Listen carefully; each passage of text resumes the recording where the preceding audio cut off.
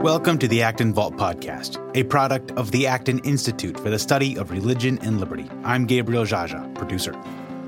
Dr. Jennifer Roback-Morse describes how the socialist ideal of equality has played an independent role in the breakdown of the family, arguing that socialism has attacked the family directly and has adopted policies that have led to demographic collapse. This presentation was delivered as part of the 2008 Acton Lecture Series. You can find additional resources in the show notes of this episode, as well as find previous episodes on our website at acton.org/actonvault. If you like this program, you can help us reach even more listeners by sharing it with a friend and leaving us a 5-star review on Apple Podcasts. We welcome your comments as well. Acton Vault is available on Apple Podcasts, Google Podcasts, and Spotify.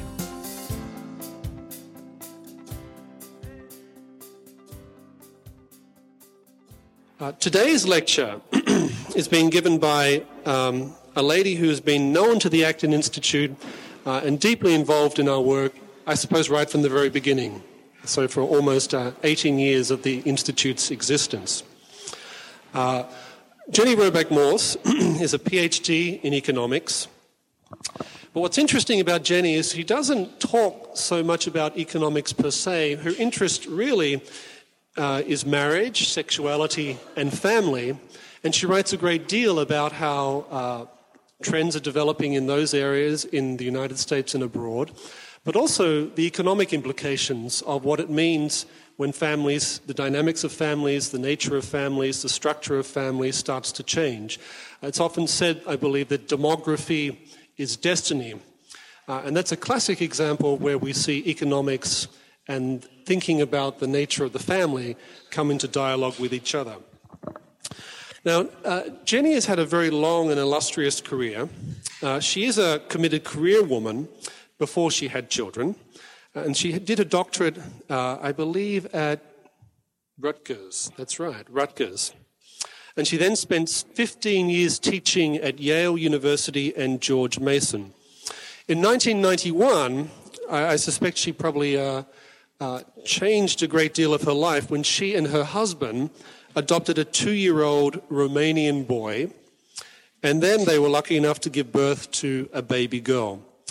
In 1996, she left her full-time university teaching post to move with her family to California, where she was a research fellow at Stanford's University's Hoover Institution. Since, I believe, 2005, 2006, she's been a part-time research fellow, or I should say a senior fellow in economics at the Acton Institute. And she writes and speaks about love, marriage, sexuality, and the family all around the country. Let me mention a couple of her books that I suspect some of you may be interested in. I think one of her really excellent books is Love and Economics, Why the Laissez-Faire Family Doesn't Work, which was published in 2001 by Spence Publishing. She's also the author of Smart Sex, Finding Lifelong Love in a Hookup World, which was published in 2005. She's also written extensively for newspapers, both religious and secular in nature. She's spoken at conferences organized by the Vatican. She's also written a great number of scholarly articles as well, and she currently lives in Vista, California. She also has her own website, and if you Google Jennifer Roback-Morse, the website will come up. But those of you who are interested in her work and her ideas and the types of things that she's doing and speaking about in the United States and around the world, she has an email newsletter which goes out on a regular basis. There's a sign-up list for it here, so any of you who are interested in signing up to her email list, I'll pass this around so that those of you who wish to do so can do so. The subject of today's lecture is, I guess, a good mixture of politics and economics.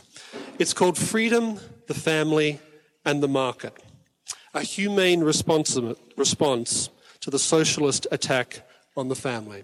Ladies and gentlemen, Dr. Roback-Morse.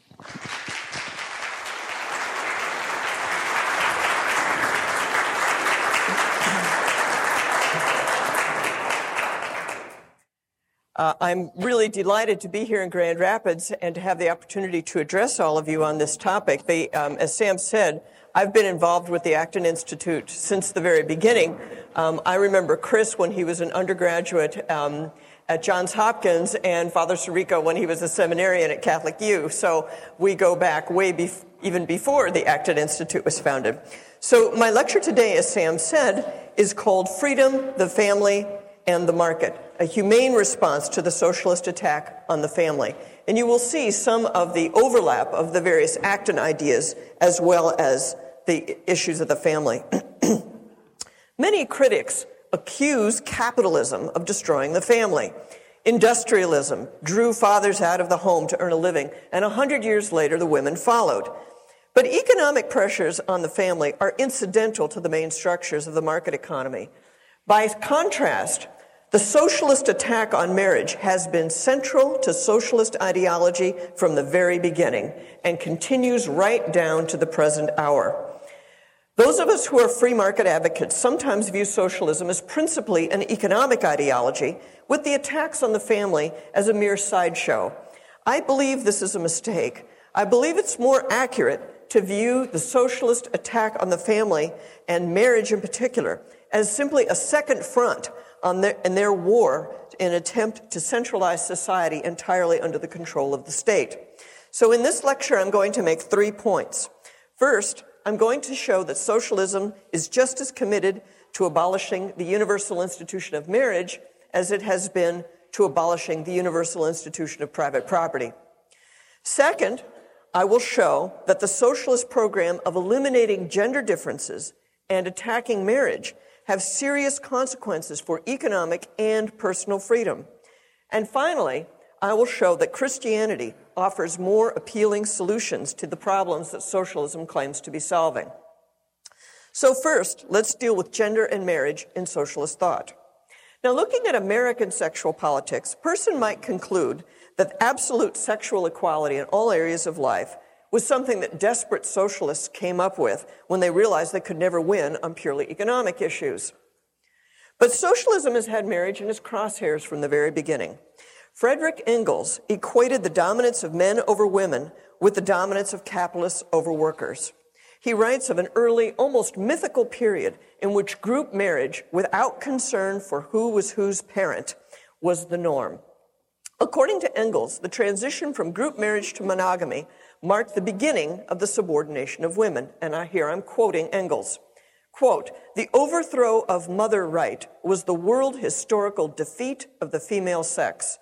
The man took command in the home also. The woman was degraded and reduced to servitude. She became a slave of his lust and a mere instrument for the production of children." Close quote. He argues further that the economic and legal status of women is intimately connected to the organization of the household. I ask your indulgence for an extensive quotation from Engels. I'm not, as they say, making this up. Quote, "The legal inequality of the two partners bequeathed to us from earlier social conditions is not the cause, but the effect of the economic oppression of women. In the old communist household, which comprised many couples and their children, the task entrusted to women of managing the household was as much a socially necessary industry as the procuring of food by the men. With the patriarchal family, and still more with the single monogamous family, a change came. Household management lost its public character. It no longer concerned society. It became a private service. The wife became the head servant, excluded from all participation in social production. Within the family, the husband is the bourgeois, and the wife represents the proletariat. The first condition for the liberation of the wife is to bring the whole female sex into public industry. This, in turn, demands that the characteristic of the monogamous family as the economic unit of society be abolished." Close quote. Now, this perspective of Engels helps explain why so many on the left have been essentially undisturbed by the collapse of the Soviet Union. Now, free market advocates didn't appreciate the fact that the command economy was only one front on the war for collective society. I thought, perhaps you thought, that when Soviet communism collapsed, that would be the end of it. The Marxists would get it, and they'd all go home. But in fact, they did no such thing. The collectivization of the family is the other and perhaps the more serious front. That yearning for the mythic communal past of group marriage and group responsibility for childcare explains a number of the priorities of the lifestyle left. Women belong in the market employment, not just because they enjoy the work or they need the money. Women belong in the market because working mothers require some form of childcare outside the home. The left is indifferent to the rise in unmarried childbearing and the increase in the divorce rate because these, quote, alternative family forms, which is what they call them, these family forms reduce the dependence of the mother on the child's biological father and increase the demand for state-supported social services. So I will now show how weakening marriage diminishes both economic and personal freedom. Now, many of us support one of the stated objectives of feminism of creating equal opportunities and incomes for women. But even this relatively innocuous goal gave the left political entree into regulating wages and working conditions that American society would never have accepted on any other terms. Full income equality requires equal behaviors, not only in the market, but also at home. Men and women are so different that they are unlikely, highly unlikely, to volunteer to behave identically in all the ways that would be necessary to literally equalize incomes. So now we have not only laws against wage discrimination, we also have regulations for hiring, firing, and promotion. We have rules about workplace behavior that might create a, quote, hostile environment. We have regulations of the schools to make sure that women and girls feel welcome. So much so that now women outnumber men in most undergraduate college programs. The federal government demands equality in college athletic programs, and some feminist advocates advocate regulating the numbers of students in math, science, and engineering programs, which are the last male-dominated bastions within academic life. Socialist Spain even passed a law requiring husbands to do half the housework, if you can imagine such a thing. Now, because the left considers monogamous marriage a central part of the capitalist system of private property, they have put enormous energy into destabilizing marriage. Liberalizing divorce laws was one of the very first actions of the Bolsheviks in Russia in 1917 and of the socialist government in Spain in 2005. Our American experience with no-fault divorce illustrates why the advocates of centralized state power are so interested in divorce. Presented to the public as a great expansion of personal liberty, no-fault divorce has led to an increase in the power of the government over individual private lives. No-fault divorce frequently means unilateral divorce. That is, one party wants a divorce against the wishes of the other who wants to stay married. Therefore, the divorce has to be enforced. That means the coercive machinery of the state has to be wheeled into action to separate the reluctantly divorced party from the joint assets of the marriage, which usually means the family home and the children. Family courts then end up telling people what to do in order to enforce this separation, which one of them didn't really want. Family courts tell fathers how much money they have to spend on their children and how much time they get to spend with them. Courts tell mothers whether they can move away from their children's fathers. Courts rule on whether a father's attendance at a Little League game, a public event which anyone can attend, whether his attendance at a Little League game counts toward his visitation time. Courts rule on which parent gets to spend Christmas Day with the children, down to and including the precise time of day that they have to turn the child over to the other parent. Involving the family court in the minutiae of family life amounts to an unprecedented intrusion of the state into the private lives of individuals. And it's a blurring of the boundaries between private and public life. People under the jurisdiction of family courts can have virtually all of their private lives subject to its scrutiny through psychological evaluations and the like. If the courts are influenced by an ideology such as feminism, that ideology will end up reaching into the bedroom and kitchen of every household in America. Now, at the same time, the breakup of families or the failure of families to form in the first place leads to an expansion of state authority and expense. Children from disrupted families do worse than the children of intact marriage couples in virtually every way you can think of. Children are more likely to have physical and mental health problems. Even accounting for the differences in income between fatherless homes and intact homes, fatherless boys are more likely to be aggressive and to ultimately become incarcerated. A recent British study offers tantalizing hints about the possibility that the children of single mothers are more likely to become schizophrenic.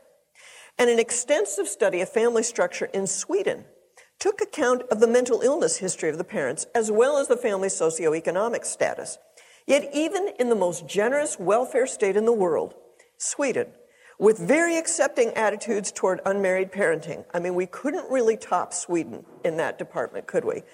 The children of single parents still are at higher risk of psychiatric disease, suicide attempts, and substance abuse, even in Sweden. Now, all of these social pathologies are expensive to the taxpayer and painful to the individuals. Most people would consider this to be a disadvantage of family breakdown. But Marxists do not share this view. From their perspective, the family, the married couple family, is a conservative tool for, quote, privatizing the care of the young, a responsibility that ought to be assumed by the state. The latest leftist strategy has been to insist that marriage should not be, quote, privileged as the normal context for child rearing. The state should be, quote, neutral and not discriminate among family forms. To see that this demand is not as reasonable as it sometimes sounds, imagine somebody making the comparable argument for free markets. They might argue that the government should be neutral between private property and collective property, between enforcing contracts or not enforcing contracts. People who want contracts should pay to have them enforced themselves. They should not ask the government to subsidize their private and possibly irrational preference for private property and contracts. Now, I don't think very many free market advocates would accept that kind of claim, that the state should be indifferent between a centrally planned economy and a market-ordered economy. An economy built on the ideas of the Communist Manifesto will quite necessarily look very different from an economy built on the ideas and the wealth of nations. The debate between socialism and capitalism is not a debate over how to accommodate different opinions. It's a debate over how the economy actually works. Everything from the law of contracts to antitrust to commercial law will all reflect some basic understanding of how the economy works in fact. Similarly, the debate over marriage is a debate over what marriage is and how it works in fact. I claim that the sexual urge is the natural engine of sociability, which solidifies a relationship between spouses and brings children into being. Others claim that human sexuality is a private recreational good with no moral or social significance. I claim that children have the best life chances when they are raised by their married biological parents. Others believe that children are so adaptable that having unmarried parents presents no significant problems. Some people believe that marriage is a special case of the free association of individuals.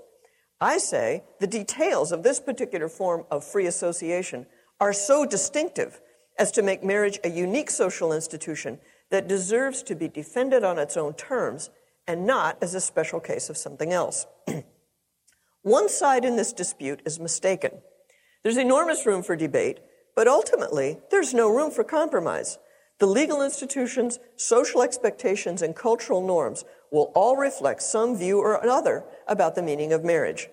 Trying to build a free society without marriage is like trying to build a prosperous economy without property rights. It sounds good on the chalkboard, but in reality, it simply can't be done. But perhaps the most destructive result of the attack on marriage has been the destruction of the little civil society of the family. In most societies, in most times and places, the married couple is the most basic unit of social cooperation. A man and a woman come together spontaneously to create a child and then work together to raise that child. Marxists believe that that cooperation is simply a fiction, a mere cover for the relationship of male dominance and power. Now, in countries where that Marxist belief has been institutionalized, the combination of ideology and taxes and benefits have subsidized unmarried motherhood. According to Patricia Morgan, writing for the Institute for Economic Affairs in London, some British government officials hold that, quote, the treatment of a married couple as a single financial unit should be discouraged, along with any predisposition in favor of the nuclear family, close quote.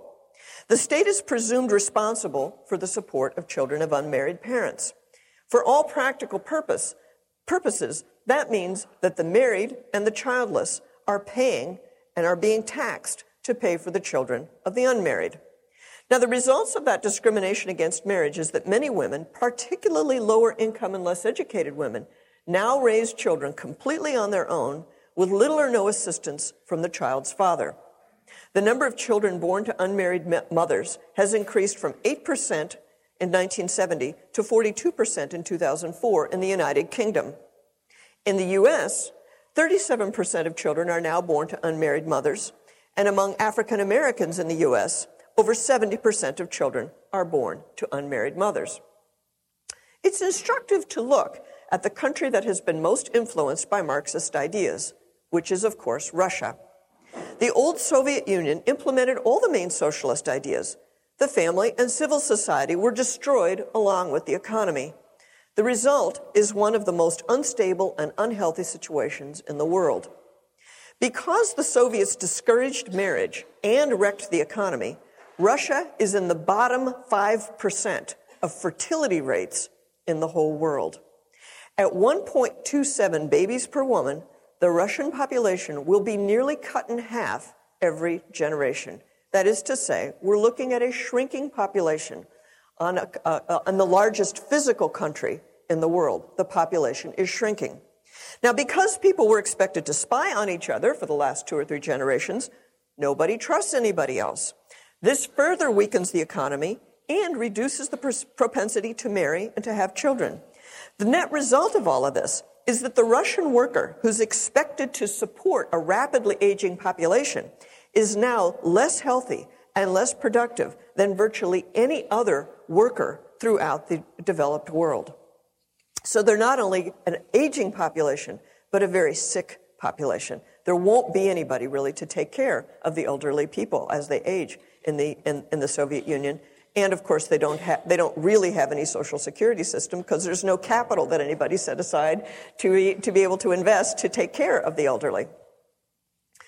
Now, the final point is that while the left made an idol out of equality, it has become very clear that many people are necessarily excluded from its concern with equality. The physically weak, the incapacitated, the disabled can never be the equal of the strong. Under the influence of leftist ideas, many countries completely exclude these people from the most basic protections of law. The infant in the womb has been excluded in many secularized countries from any legal protection whatsoever. Euthanasia is sometimes described as mercy killing, but it has become clear that it's often simply killing for convenience. Now, it's not simply that the infirm are not useful, as you might expect from a purely utilitarian perspective. It's that the infirm, I believe, the disabled, are an affront to the ideas of equality. The child in the womb can't be the equal of the adult. The person at the end of his life can never again be the equal of the young person and the fit person. The disabled person, no matter how many resources are directed towards him, can never be made the equal of the person without disabilities. So they become non-persons. It is certainly the political left throughout the world that has promoted these policies and has offered the most elaborate justifications for them. Fortunately, Christianity proposes an alternative vision of life, of what is truly valuable and worth pursuing. Christianity insists that we defend the weak, rather than promoting equality. And it's become very clear, I think, that defending the weak is a different ethical mandate from creating equality. Defending the weak, of course, includes the right to life from conception till natural death. Our enemies worldwide are primarily from the left end of the political spectrum who demand equality for every other group in every other circumstance other than life-threatening ones. Christianity, of course, also offers a different vision of gender. Under the Christian vision, we embrace the differences between men and women as part of the divine plan for teaching love and drawing us out of our natural self-centeredness. Marriage is inherently a gender-based institution because it helps men and women to bridge the natural differences that exist between us. Marriage is a school and household of love. Within the household, men and women learn to help each other, to cooperate with each other, and to understand one another. This is very different from the socialist image of husbands and wives at each other's throats in competition for dominance and power inside their own homes. Socialists insist that love, sex, and reproduction be separated from each other for the sake of making men and women equal. But this view necessarily places men and women at odds with each other. Men exploit women for sex, seeing them as objects that simply give pleasure. Women, in turn, exploit men for reproduction, treating them sometimes as a combination of wallet and sperm bank. The Christian vision insists that marriage is the proper context for both sexual activity and child-rearing. The man's sexual desire for woman turns him towards love for her. Christianity insists that this love for her be connected with love for her children. The woman's desire for children turns her heart toward the man who will be the father of her children. Christianity insists that she love her husband rather than use him and discard him. Love, sex, and childbearing are all integrated with each other under the umbrella of marriage within the Christian vision. Now, and Christianity, combined with free market thinking, offers a different solution to the economic inequality between men and women that socialism has tried to promote. Marxist-inspired feminism insisted on identical incomes for men and women at every point in their working lives. This misguided concept of justice has shaped 40 years' worth of public and corporate policy, not to mention 40 years' worth of people's individual personal choices as women came to believe that their primary objective should be to be equal with men in the workforce all the time. But traditional male career trajectories demand the most intense investments early in our lives. By the time women have accomplished enough in their careers to feel financially prepared for motherhood, their peak fertility is often behind them. And of course, it takes a long time to figure that out by yourself.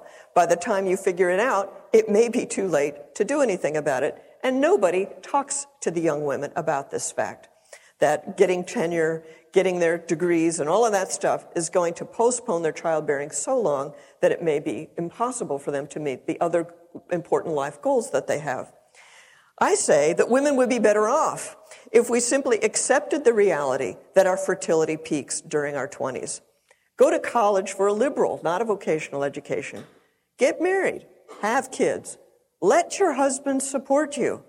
Maybe go back to school for an advanced degree. Go to work. Help support the kids in college and help support your joint retirement. And since women live longer than men, we could be working longer and let our husbands relax a little bit. Of course, this vision of the workplace also involves an alternative vision of marriage and family. Under this vision, marriage is a lifelong institution for mutual cooperation and support, rather than the unenforceable non-contract that it has become. And I need not say that cooperation between the spouses would be far better for the children.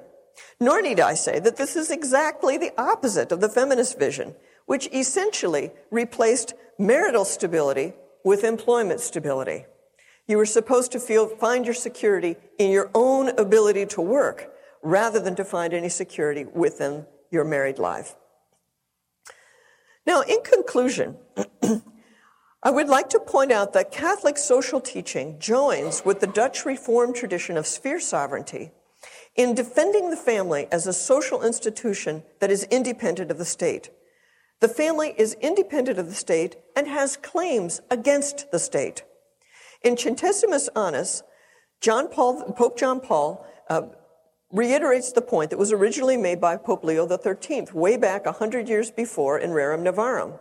He said, Leo XIII frequently insisted on the necessary limits to the state's intervention and on its instrumental character, inasmuch as the family and society are prior to the state, and inasmuch as the state exists in order to protect the rights of family and society, not to stifle them. Now, as supporters of the Acton Institute, you're well aware that freedom and virtue work together in a symbiotic relationship. The free economy allows individuals to use their talents for the good of the community. The market needs the leavening of the gospel to moderate its excesses and to provide the virtuous participants who are the foundation, really, of the market's genius.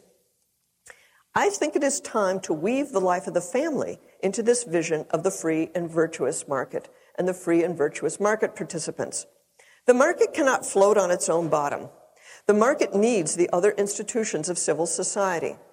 Just as the market needs religion to cultivate virtue, the market also needs the family to socialize children, to teach cooperation, and to move society forward into the next generation. The Christian social vision focuses on the human person and his capacity for love.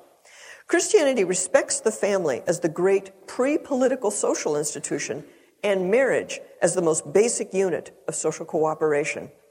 The family shapes the next generation and transmits the culture's values to them.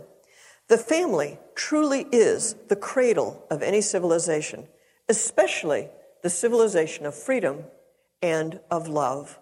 Thank you very much, and I will be glad to take questions now.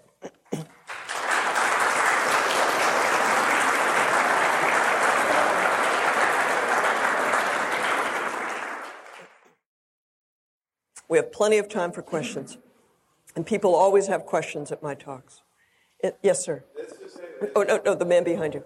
And there's a microphone going around because they're recording this to podcast it later or to rebroadcast it. So questions will all go through a microphone so that they can be heard on the recording. Okay, Dr. Morse, on the subject of unmarried motherhood, subsidizing unmarried motherhood, I'm kind of wondering if some of our churches of many denominations don't, in their anti-abortion work, if they don't encourage unmarried motherhood by emphasizing the keeping of the child, of course, to avoid abortion. But I don't see much effort at least in our town, in Kalamazoo, in this realm of work to, in addition, make a great effort to have the child adopted rather than encourage the mother to keep the child and raise it. Do you see this as much of an important stream demographically? Do you think we're contributing to the subsidization of unmarried motherhood by working in this direction? That's a very important question because I'm very aware of it because I spend a lot of time talking with groups that do this kind of work. So when I'm not talking about economics, a lot of times I'm talking about sex. Even though your mom told you don't talk about sex or money, I talk about sex and money all the time. And when I'm talking about these issues, I've encountered this point because I talk with crisis pregnancy workers and counselors and so on. And of course, they're very concerned about this very issue. They know exactly what you're talking about. And here's what I hear from them. I consider them a very reliable source of information, okay, because they're actually out there and they're talking to real people. They're not ideological people. They actually have a real experience in front of them. What I hear from them is that trying to talk a young lady into putting her baby up for adoption is a non-starter. It is a complete uphill battle. I've talked to women who have done crisis pregnancy counseling for 20 years and have never seen it happen, even though they have tried, okay? So I think what has happened in that sector is that people have given up on the adoption question. And there are a bunch of reasons that go into why it's a non-starter, but that's just the reality that they're dealing with. And I don't think that talking harder and more to the girls about that is likely to change that. Where I think there may be some potential is to talk to the girls about getting married. And the reason that's an important perspective that the churches can bring to bear, is that, as I've already mentioned, the people on the political left see the independent mother as a political hero. She's important to them. So they're never going to say, and all men oppress all women at all times. So they're never going to say to her, maybe you ought to marry the guy, So when I'm talking to crisis pregnancy counselors, one of the things I will say to them is look, if you can if the relationship is remotely worth saving, try to help them work on saving that relationship if that's possible. Not every one of these men are complete losers. Some of them are complete losers, and she's well rid of them. That's true, but not all of them are, right? So work with the girls on that point. And I've got data that shows that father involvement is very important and greatly benefits the children, even if they're not married, even the parents aren't married. It's better if they're married, but even if they're not married, it's better if the father's involved.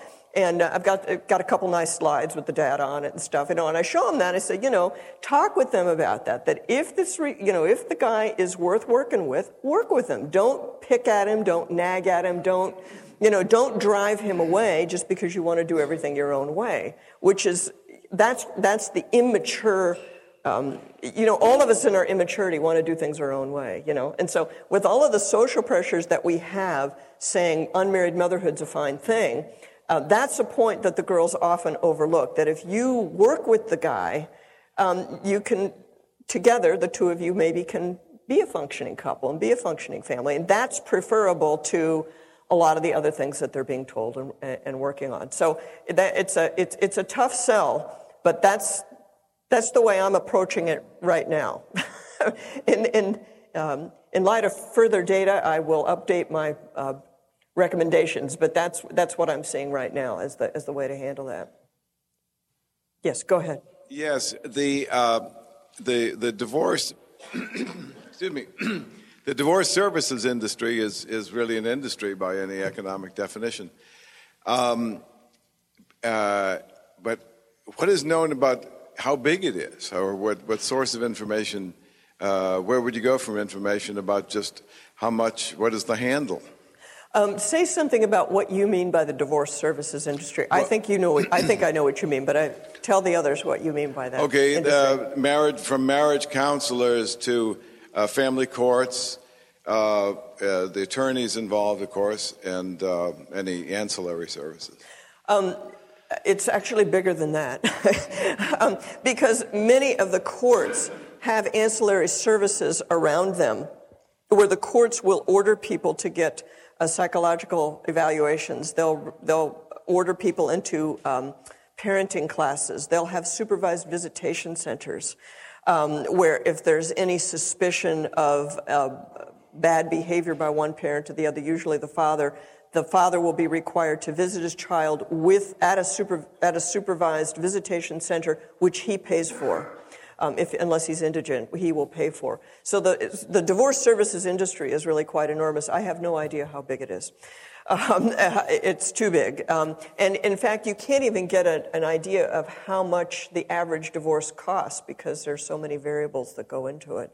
But there's no question about it. It's a huge industry. And when you think about it, when you separate a family, truly very, very few people can actually afford divorce. Most households are devastated by being divided. You have to have a lot of money to be able to pull that off. Take one household and make two households out of you. Usually that's pretty darn expensive. So then there are all the other services surrounding it. And the true, full economic cost of divorce, I really don't know how big it is. It's huge, though. Just to follow on to the first question, I applaud your encouragement toward marriage, but it seems that most of the crisis pregnancies occur to basically minors or young people who are living in home environments, and the insurance laws are biased against them getting married. At least if they stay unmarried, they're covered by the parents' insurance policy, right? If they get married, they generally aren't covered. What can we do about that conundrum to resolve that? That is a really excellent point that I had never thought about before. The people that I know who work with crisis pregnancy centers are working with people who don't even have private insurance. So I think that problem's not on their radar screen. But that's an excellent point that I have never really thought about before. The other interesting thing about unmarried childbearing that I'll call to your attention is how much it is no longer simply a phenomenon of the young. That is, single mothers by choice is the new trend. Okay, so teen childbearing has actually been falling more or less for the last 10, 20 years. Teen childbearing is on the decline. It's childbearing by women in their 20s, unmarried childbearing by women in their 20s and sometimes even their 30s, where the woman has made a decision to do this by herself. That's the new increase. And the thing that you point out, I don't think is going to be germane to that particular population. But that's an excellent point. I'm going to have to think about that. Yeah. You mentioned the declining Russian population, their Yes. declining birth rate. That made me think that with the southeast there of Russia is Islamic. Have you thought about your area of work, the family and sex and the four nouns you had there, in respect of Islam? How do your ideas work there? Well, this is an excellent question. The fact is that Islamic society has a higher birth rate, pretty much by any way you care to measure it. Islamic societies have higher birth rates than secular societies. Religious people generally have higher birth rates. Okay, so even within the U.S., the red states are outbreeding the blue states. I don't know if you knew that. But their political demographers keep track of this sort of thing, So people who have religious background, for a whole variety of reasons, people of faith have more babies. Partly because they get married and stay married, partly because their religion tells them to, partly because they have belief in the future, partly because they're looking at something beyond themselves, bigger. They're not just calculating on their own self-interest all the time. So that's a general phenomenon of religion. But the Islamic issue is very interesting, partly for Russia, because part of what's going to fill in those empty places of Russia are Islamic families. That's what's going to happen. And that's also what's happening in Europe. Because within Europe, the countries that have relatively higher birth rates, I shouldn't say that. Shouldn't make too big of a generalization.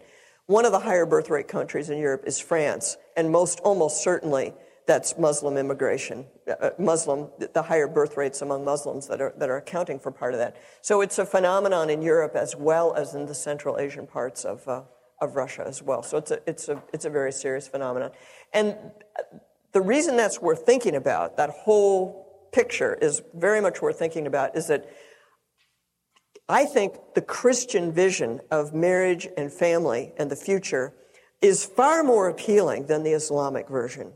You know what I'm saying? I mean, as a woman, I just kind of prefer the Christian style than the Islamic style.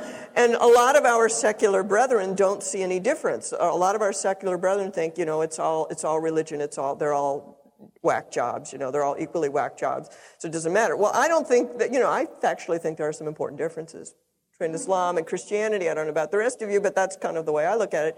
And so therefore, what we have to say about marriage and family is far more humane, not only more humane than Islam, it's more humane than the secular view, because we have a way of viewing men and women that allows us to be women, that allows men to be men, and allows us to collaborate and cooperate with one another, rather than demanding that everybody be somehow the same. And the way it's working out in modern Western society is everybody being the same means that women are supposed to be men in skirts. That's basically, we're allowed to participate in the workforce on equal terms with men as long as we act like men, which means don't have babies, which means when you have babies, put them in daycare, But I claim the right to participate in the workforce as women and not as men in skirts. And I think Christianity gives us a way and a context in which we can do that and have that. So I think that's a very important question, a very important distinction between Christianity, Islam, and the secular world. Yes? Thank you. It's so refreshing to hear you counter academia, the secular, anti-religious world. Is the Marxist quest for equality at heart a childlike rebellion against the standards in order of the Bible and religiosity? And if indeed Christianity is the answer to reasserting the status of both women and children, how do you do that in public education? Okay, let me take the first question first. Is it a sort of childlike rebellion against the strictures of the Bible? I think for some people, it's almost certainly the answer is yes. I think that there are a lot of people who are rebelling against their own parents, in a sense, and Marxism is a vehicle for doing that. But I also think that a lot of what has developed is that people are doing Marxist stuff without realizing they're doing Marxist stuff. In other words, feminism has become so much a part of the landscape that people don't realize how much it is a Marxist-dominated or Marxist-created ideology. And so I think it's useful. I think it's very helpful for people to realize that that's the case. And that you could look at it this way. Women have been increasing their participation in the workforce for over a century. The labor force participation of married women has been increasing since 1917, easily, okay? And the big blip around World War II, that was just a little disturbance, and then the dropping back into the 50s, the dreaded 50s, we were all in pearls. Do we all have pearls and aprons and that? Did everybody do that? My mom doesn't own any of that stuff, and she but anyway, yeah, we were all dressed up like June Cleaver and everything, and baking cookies and all that. And feminism presents itself as being a way of pushing women into the next stage of the workforce, into increasing the labor force participation of married women. That's what it looks like.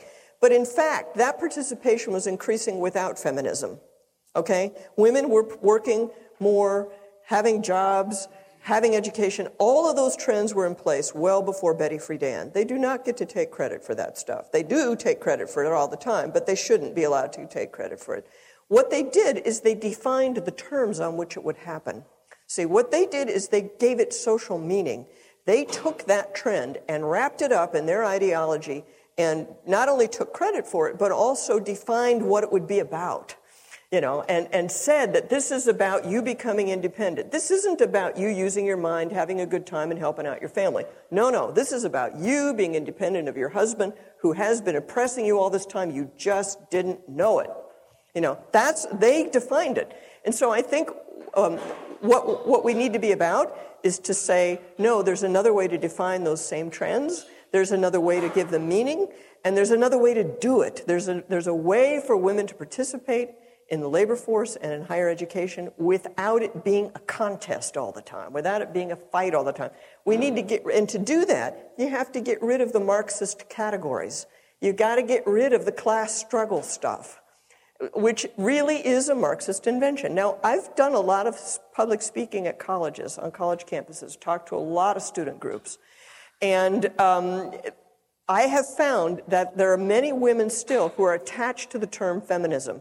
The reason people are attached to the term feminism is because they fill it with whatever they want it to mean. A lot of people just think feminism means I get to go to college. Okay, if that's what feminism means, I'm for it. You know what I mean? But you can't talk them out of what they think it means.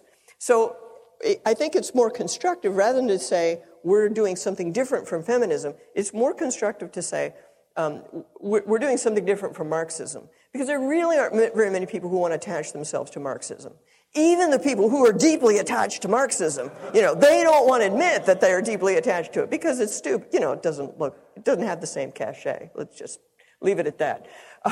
So that's what I'm working with right now is a strategy to try to redefine it, instead of saying what we're against, to try to say what we're positively for, which is the collaboration of men and women to the benefit of both and to the benefit of children.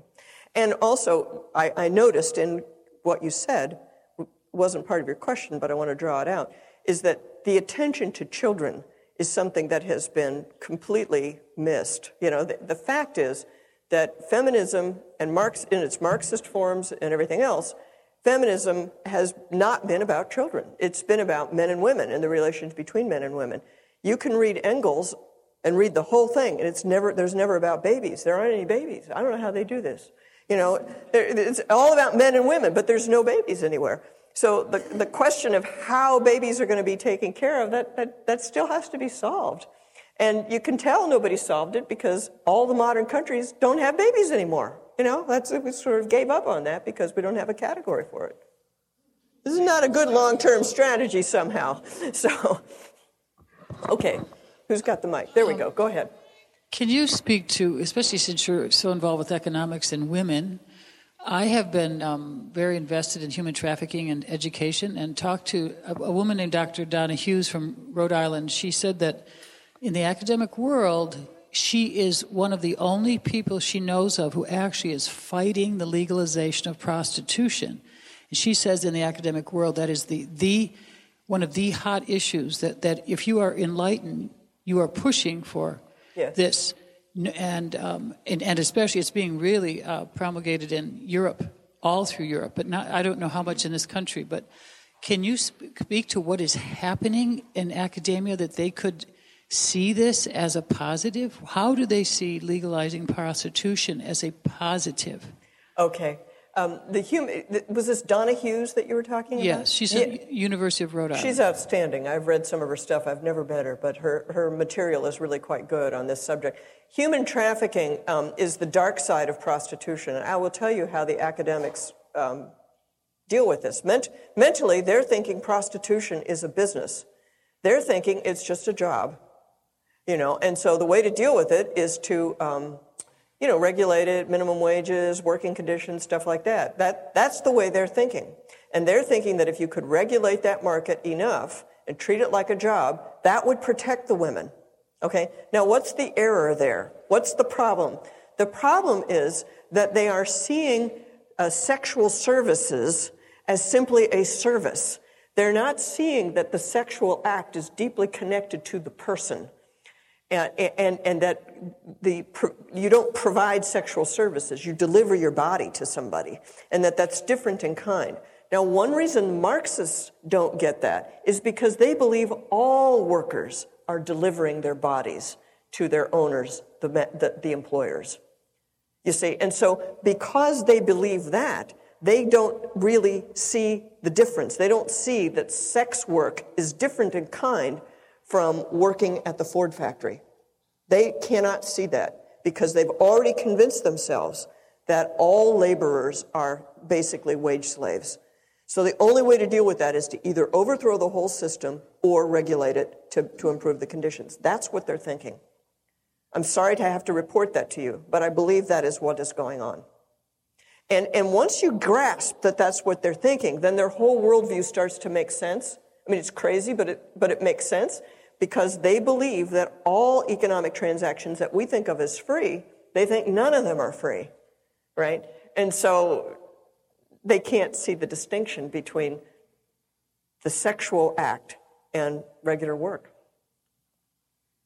And therefore, the really heinous parts of sexual trafficking, where it really, truly, literally is slavery, they're blind to that because they've already used up the category of slavery. They've filled that with something else, something trivial, so they can't see that there's something way worse going on out there. Hi. I'm wondering, you talked about the impact on single parenting on children. I'm wondering, is there any research or studies that talk to the impact of children of married couples, middle class, who put children in daycare to be able to improve themselves financially? Yes, there's a ton of work on daycare. And daycare is an area where I've talked about daycare somewhat in Love and Economics. I am not a daycare absolutist, okay? There are daycare absolutists on both sides. People who say all children are fine in daycare. People who say daycare is a disaster all the time. I'm not in either of those positions. But here's what I can tell you about that work. First of all, the people who say there are problems with daycare pretty much get run out of academic life. Okay? Most of the work is done by women academics, who are all working mothers. What do you think they find most of the time? Yeah, the kids are great in daycare. Daycare is great. And the only thing we need to make daycare good is more money. It needs to be cheaper. If low-cost, high-quality daycare were available for everybody, it would all be fine. So there's that whole bias in it. The other thing that is going on is that when children do poorly, first of all, just big, broad general statement that I know I can make with great confidence, not all children do well in daycare. Can we say that? Can we all agree to that? Not all children do well in daycare. I say this at campuses a lot because I'll tell the girls, look, I know you think you're going to work exactly the same after your babies come. Okay, I know you think that, but just let me tell you something. Not all children do well in daycare. What are you going to do if you get a kid who doesn't do well in daycare? And you have your whole life planned around the fact that you and your husband are both going to be working full time. Your mortgage is set up around that fact, so on and so forth, so on. They're going, okay, so the fact is, not all kids do well in daycare. Well, what that means is when you've got kids who aren't doing well in daycare, if their parents take them out, those kids are no longer in the studies. Think about that. Those kids no longer show up in the studies of kids who are in daycare because their parents already took them out. And they're at home. They're at home with mommy, where that particular child really belonged. So the kids who would be the worst off if you went to like universal daycare, something like that, those kids aren't even showing up in the sample because they're all at home. So the parents are dealing with it. And here's the other thing that I say to young people. I think part of the reason that the daycare studies are mixed is that there are some people who use daycare because it's convenient and it works out for them, and then when things don't go well, they take their kids out. There are other people who are deeply committed to it, either financially or ideologically, and if things don't go well, they don't necessarily take their kids out. They for whatever reason, have it in their mind. They have to keep the kid in daycare. Okay, so some of the studies are going to show those kids who are going to be doing badly, who should have been taken out, they should have been brought home, they should have been drawn back out of it, being in fewer hours of daycare or whatever it is. So that's what I try to tell the young, that if you're in this situation, you don't want to get yourself backed into a corner to where you can't take your kid out if you think you need to. So if you have that in your mind, then you're going to make your plans in a much more sensible way. That's what I try to tell them. And by the way, one other point that I'll make, that I always tell the kids this one when I'm talking to them about gender differences. Most of the time, the kids who do badly in daycares, are you ready for this? I see you're all sitting down. This is a good thing. Boys do worse in daycare. Are any of you surprised? You send the girls to daycare, they come home with a bigger vocabulary. Right? And the academics are there with their clipboards taking notes going, oh, daycare's great, the little girl, yeah. All the things that happen in daycare. Little boys come home, throwing stuff, and biting, kicking, stuff like that. No, there is a big gender difference, I think, in the impact of daycare on kids. And I know I can see you're all shocked to hear this news. Are there other questions? I'm allowed to keep going. Am I allowed to keep going, Chris? Cute. Last question? Oh, Karen, put that down. Goodness, I'm sorry I asked. Okay, make this a good question. And actually, it's a comment on the gentleman from Kalamazoo. I have an adopted daughter, so I have done some work with an adoption agency. I've also done work for the pro-life organizations. Uh-huh. And I think one thing the pro-life organizations don't know about, perhaps, is that young mothers are more likely to make a decision to adopt their child out if they're offered an open adoption. Yes. And I don't know even how I feel about that personally. I chose for a closed adoption, for personal reasons. But that is one way to get them to consider it, is to have an open adoption where they can know the parents and yes. they can visit the child. And it makes them feel much better. The open adoption makes them feel much better about it, even if they don't use it, in fact, that much, even if they don't see the child that much. It allows them to get through that hump of making the decision to get through that. And I think this is an important point, too, is that the biology of sex and motherhood is extremely powerful. And this is another thing that the left doesn't really want to talk about, is the biology of gender differences. Is that giving birth to a baby, every fiber of your being wants to keep that baby. That's how we're put together, And so if it's really not a good thing for you to keep that baby, you got to do something to get over that hump. You have to be able to help the girl get past that initial attachment to the baby, which is, the initial attachment to the baby is good and important reality, that's part of who we are as women, the fact that we're attached like that. But if it's really not good in that particular situation, you've got to have some strategy for helping her past it. And I agree with you. I'm sure that's the case, that the open adoption procedure is something that is very helpful to a lot of the young ladies in that situation. Do I really have to stop now, Karen? All right, one more. Okay, all right, back over here. Who's got the mic? Dave, give this man the mic back here. One more question. Thank you. I'm interested in what are your thoughts on contraception and this whole theory that you have? You factor that in, and what does that mean towards marriage, the dying population, and everything else, and economics? Okay, that's not a very good last question. How long do we have here? Okay. Did you sign up for my newsletter, sir? Did you sign up for my newsletter? I have written a lot on this subject, actually. Actually, I've written a lot because the reality is that there are a couple realities. Just briefly, thank you, Karen, for delivering. You're now forgiven for shutting me down. No, look, the biological reality is that human sexuality is meant to draw the couple closer together and is meant to produce a child. That's the physiological reality of human sexuality, is it's meant to build up the spouses as a couple and produce a child. Well, what we've done through contraception, and it's amazing how one technological thing had this big impact.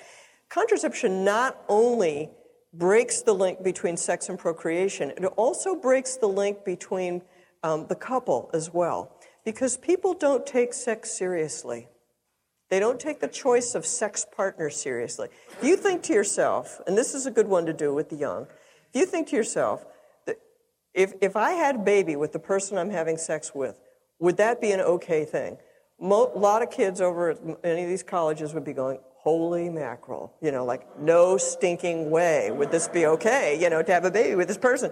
Well, so then you say, well, so what are you doing? Why? Yeah, it's fun, but there's other fun stuff you can do, So that is a big part of the problem, is that people stop, they're not thinking about it in the wholly integrated organic reality of what human sexuality is about. The other thing that's true about contraception is that you could view it simply as a technology that lets us change the probabilities of any particular sex act resulting in a baby. You could view it that way. But that's not, in fact, how we view it in this society. In fact, there's a whole ideology around contraception, which no one will admit that there's an ideology around it, but there is an ideology around it. And the ideology around it is that sex is and properly should be essentially a sterile activity. See, we have built society around the premise that sex is essentially sterile, with reproduction thrown in as an afterthought if you happen to like that sort of thing. But the whole society is organized on the premise that you're entitled to count on contraception functioning perfectly each and every time. Therefore, sex is a sterile activity. Therefore, sex in the modern world can't possibly mean what it's always meant in every other time and place. So if you take just the simple fact of the technology, the convenience of the technology, and then wrap that ideology around it too, that, I think, is what accounts for the really devastating collapse in the birth rates all around the world. Because we've created societies that don't really know what to do with babies. Babies are an inconvenience now. Babies are a disruption. Babies are like a surprise. It's like, you really shouldn't be surprised. This is how it works, you guys. Babies... people think that babies come from failed contraception. They don't get that babies come from sex. That's kind of a basic point. But anyway, I think I'll stop there. I'll drag the Acton into a place they don't want to go.